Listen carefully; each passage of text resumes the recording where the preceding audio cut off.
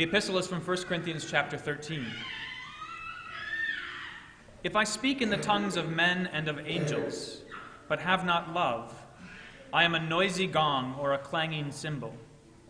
And if I have prophetic powers and understand all mysteries and all knowledge, and if I have all faith, so as to remove mountains, but have not love, I am nothing. If I give away all I have, and if I deliver up my body to be burned, but have not love, I gain nothing. Love is patient and kind. Love does not envy or boast. It is not arrogant or rude. It does not insist on its own way. It is not irritable or resentful. It does not rejoice at wrongdoing, but rejoices with the truth. Love bears all things, believes all things, hopes all things, endures all things. Love never ends. As for prophecies, they will pass away. As for tongues, they will cease. As for knowledge, it will pass away. For we know in part and we prophesy in part.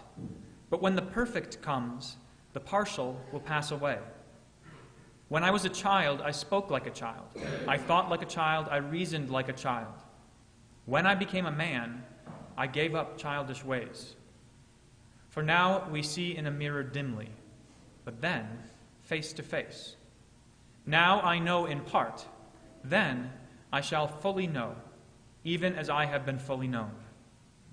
So now faith, hope, and love abide, these three. But the greatest of these is love. O Lord, have mercy on us. Thanks be to God. Please. The Holy Gospel according to St. Luke, the 18th chapter. Taking the 12, Jesus said to them, See, we are going up to Jerusalem, and everything that is written about the Son of Man by the prophets will be accomplished. For he will be delivered over to the Gentiles, and will be mocked, and shamefully treated, and spit upon. And after flogging him, they will kill him. And on the third day he will rise.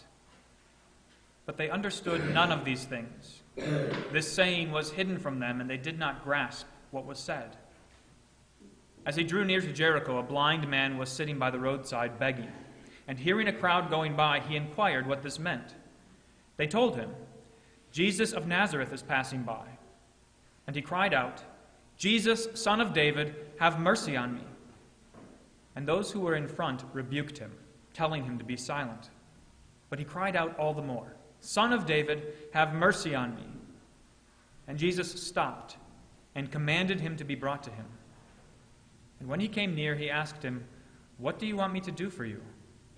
He said, Lord, let me recover my sight.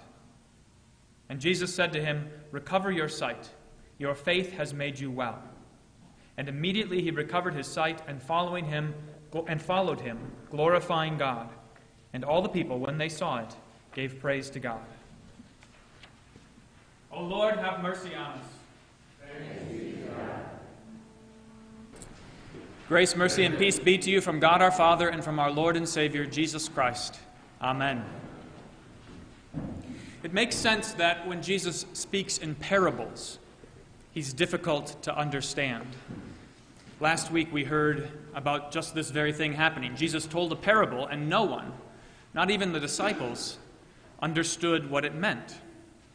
They had eyes and ears, but they could not see or hear. And in fact, that's one of the reasons why Jesus spoke in parables. As perplexing as it is, he spoke in parables so that the mystery of the kingdom of God would remain hidden to those outside. The key to the parables is always Jesus himself. His death for the sins of the world and his resurrection from the grave are the revelation of God's kingdom.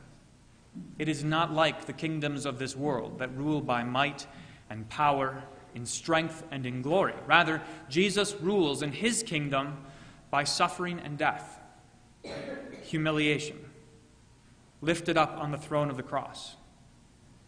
Those who are in Christ, you who are in Christ, share in his kingdom.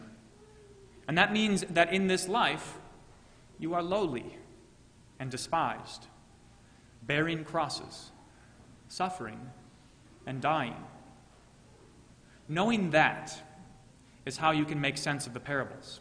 You need the key. Otherwise, they remain dark sayings. It's no wonder that people struggled to understand the parables. But that doesn't explain what happened in our gospel lesson this morning. Jesus said to the 12, to his closest disciples, who had heard the mysteries of the kingdom of God, he said to them, "See, we are going up to Jerusalem, and everything that is written about the Son of Man by the prophets will be accomplished. For he will be delivered over to the Gentiles, and will be mocked and shamefully treated and spit upon. And after flogging him, they will kill him. And on the third day, he will rise." It couldn't be any plainer than that. He wasn't cryptic about it. He wasn't telling them riddles. He didn't leave them guessing. He didn't say to them, something terrible might happen when we get to Jerusalem. He gave it to them straight. The Son of Man will die and rise. And he even went into such detail how he would be mistreated, spit upon, flogged, and how long he would remain in the grave. 3 days, and he will rise. What's not to understand? It was as clear as day. It couldn't have been any clearer. I think to make sense of the disciples' lack of understanding, it's helpful if we remember another similar episode that featured the Apostle Peter. It was another time that Jesus was explaining to the disciples how he must go up to Jerusalem and suffer and be killed and on the third day be raised. He said that all to them just like he did today. And Peter pulled Jesus aside and said to him, rebuking him, "Far be it from you, Lord. This shall never happen to you." Peter hadn't understood. And in his misunderstanding, he ended up sounding like Satan. Jesus turned around and rebuked Peter in turn and said to him, "Get behind me, Satan, for you are not setting your mind on the things of God, but on the things of man." It wasn't that Peter or the other disciples couldn't understand the words of Jesus. It wasn't that they didn't understand the meaning of the words. It was that they believed it couldn't possibly be true. It couldn't possibly be true that Jesus, the Messiah, the Savior of the world, should suffer and die. They expected growth and progress for the kingdom of God, but he was telling them that they should look for humiliation and betrayal and death. He was telling them that he was going to walk straight into the hands of his enemies, that it was foreordained by God, that it was foretold even by the prophets, that it had to be. He sounded like he was out of his mind. Whatever he might say about being raised from the dead on the third day, we all know that death is death. It's the end of the story. As far as the disciples were concerned, Jesus was making no sense. His saying was hidden from them, and they did not grasp what was said. They didn't understand Jesus. Or to put it in terms of our epistle lesson today, you might say this: the disciples didn't understand love. Now that's not so surprising at first glance. Love is difficult to understand. Folks say that all the time. Love can be perplexing, unreasonable, and frustrating. But when folks talk about not understanding love, especially nowadays, what they usually mean is that they don't understand the feeling of love. Why does it come and why does it go? Why can't you control it? And why does it make you do such foolish things?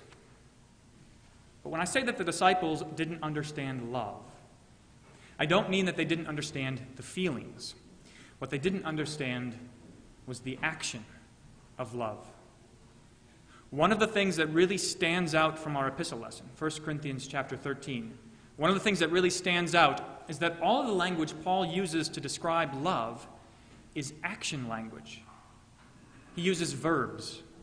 He talks about what love does, as opposed to what love feels. Sometimes it doesn't come through so clearly because we're very used to the words. But here's an example. Paul says that love is patient. More literally, what he says is love suffers for a long time. Love suffers for a long time. Or here's another one. Love is not resentful. More literally, love keeps no record of wrongs. Paul describes love in terms of actions instead of feelings. But what's even more remarkable is that the actions require setting aside your feelings. Think about what it means to keep no record of wrongs. Have you ever tried to do that, to keep no record of wrongs? If someone sins against you, your first experience is one of pain, which may then take shape into sadness or anger or bitterness, maybe a desire for revenge. But the wrong hurts you, and it sets off a chain reaction of feelings. But notice what love does. Regardless of how it feels, love keeps no record of wrongs. It is not in the business of keeping score, of trying to get even, of holding anything against its beloved. It suffers. It absorbs the pain. It keeps on loving, forgetful of the wound. Love couldn't do that if it was just a feeling. In fact, your feeling of pain is itself a record of the wrong done to you. But love keeps no record of wrongs. That is difficult to understand. It's difficult to understand if only because we know that love like that is going to get walked all over. Loving like that is a recipe for being taken advantage of. In fact, that's really a theme throughout all of the ways that Paul describes love. Love is patient and kind. Love does not envy or boast. It is not arrogant or rude. It does not insist on its own way. It is not irritable or resentful. It does not rejoice at wrongdoing, but rejoices with the truth. Love bears all things, believes all things, hopes all things, endures all things. Love sounds gullible. Love sounds naive. It sounds like the kind of thing that gets you into a bad relationship and never gets you out. It's fine to be patient and kind, not to envy or boast, not to be arrogant or rude, not to insist on your own way for a while, sure. But there's a limit, isn't there? There's a point where you've given and you have nothing more to give. There's a point where you've borne all things, believed all things, hoped all things, endured all things, but to keep on doing it would be completely foolish. You know the conventional wisdom. You have to take care of yourself in order to take care of anyone else. When the plane starts to go down and the oxygen masks fall from the overhead compartment, what are you supposed to do? You're supposed to put the mask on yourself first before you try to help anyone else. That's reasonable. That makes sense. What doesn't make sense is love. What doesn't make sense is Jesus steadily making his way into Jerusalem, knowing what's waiting for him there, knowing that his enemies are ready to arrest him, subject him to a kangaroo court, abuse him, mock him, spit on him, flog him, and then crucify him, killing him in the most shameful way imaginable. It doesn't make sense. Far be it from you, Lord. This shall never happen to you. If you have to go to Jerusalem, if you have to face your enemies, let's at least put up a bit of a fight. You remember Peter drew his sword in the Garden of Gethsemane and cut off the ear of the high priest's servant. That's enough of that, Jesus said to him as he healed the servant's ear. That's enough of that. Peter still didn't understand love.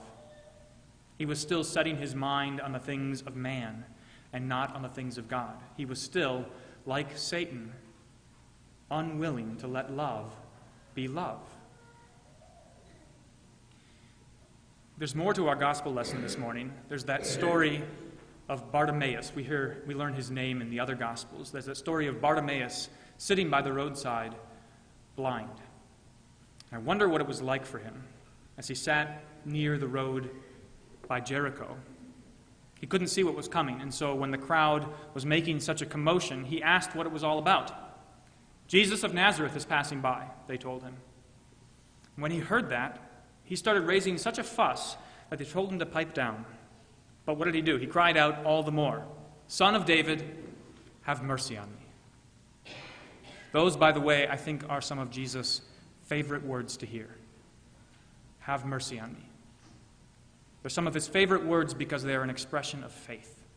Faith which looks to Jesus for every good thing and expects him to hear when we call. That's what the second commandment is all about. You shall not misuse the name of the Lord your God. We know instinctively that we shouldn't use God's name for cursing or lying or doing other abominable things. But what should we use it for? To call upon him in every trouble, to pray, to plead for his mercy. Lord, have mercy. But he promises to answer. And so Jesus stopped, and he commanded that Bartimaeus be brought to him.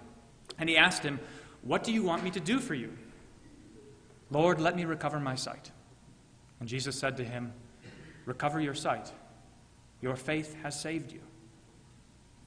I wonder what it was like for blind Bartimaeus, who trusted in Jesus and received this generous gift of mercy in the restoration of his sight, who then followed Jesus, glorifying God, who then, with his new eyes, could have watched as everything took place just as Jesus told his disciples. With his new eyes, he would have seen Jesus go up to Jerusalem, Jesus delivered over to the Gentiles, Jesus mocked and shamefully treated and spit upon. With his new eyes, he could have seen them flog him, and after they flogged him, raise him up on the cross to crucify him. I wonder what it was like for blind Bartimaeus, who received the gift of sight, and with his new eyes, what he saw was love incarnate.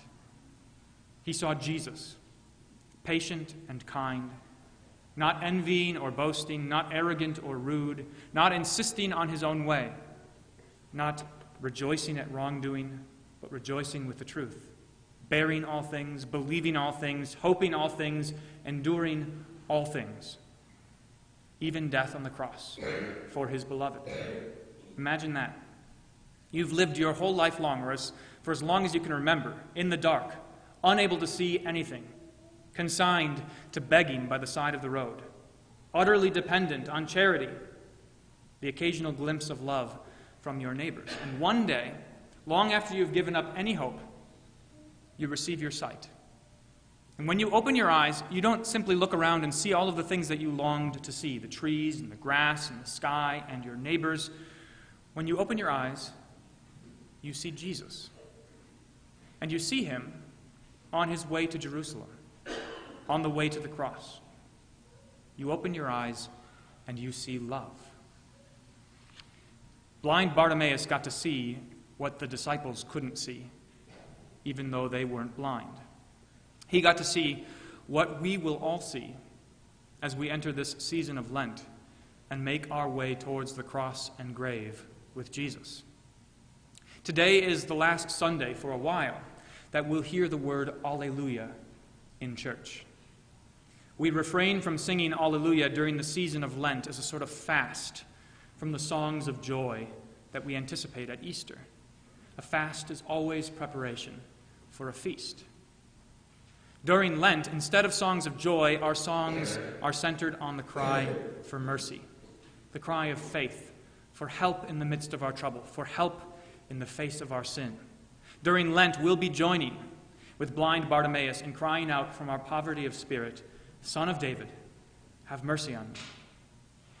The great joy of this season, the somber joy of Lent, is that in answer to our cry for mercy, Jesus opens our eyes. And when we look, we too see love incarnate. We see love crucified for us. And in the feast that's waiting for us with the return of the Alleluia on Easter, then we will see love that never ends. May the peace and love of God, which passes all understanding, guard and keep your hearts and minds in Christ Jesus. Amen.